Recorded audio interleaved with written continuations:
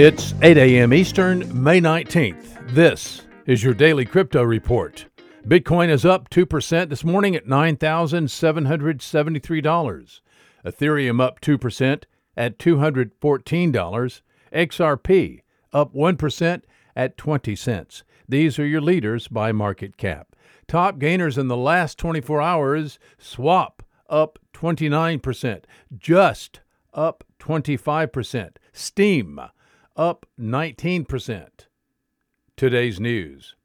U.S. berry producer California Giant Berry Farms has joined the blockchain-based food tracking solution IBM Food Trust. Fruit and vegetable news outlet The Packer reported May 17th that California Giant will use blockchain to share data between all points of its supply chain. The firm uses GlassBit's GlassChain IBM Food Trust Integration Compliance as a service solution. Well, South Korea's central bank, the Bank of Korea, conducted research and analysis of the progress of central bank digital currencies worldwide. The bank released its, quote, overseas CBDC progress report, unquote, May 18th.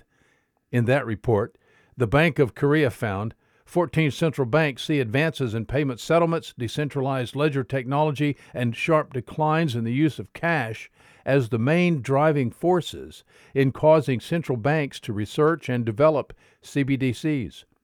The Bank of Korea will continue to exchange information with tech firms at home and abroad and plans to seek external technical advisors. According to a report out today by ZDNet, multiple supercomputers across the European Union were hacked and used to mine Monero. The machines were compromised by a string of malware that required the supercomputers to be shut down for the fix.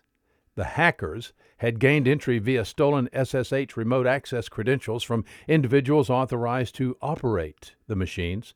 The supercomputers had been tasked to find a vaccine for the coronavirus. These are your leading headlines today. Visit us at dailycryptoreport.io for sources and for links. Find us on social media, add us to your Alexa Flash Briefing, and listen to us everywhere you podcast under Daily Crypto Report.